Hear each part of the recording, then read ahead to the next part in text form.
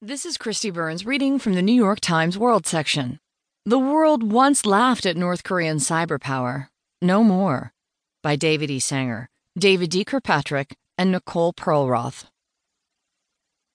When North Korean hackers tried to steal $1 billion from the New York Federal Reserve last year, only a spelling error stopped them. They were digitally looting an account of the Bangladesh Central Bank when bankers grew suspicious about a withdrawal request.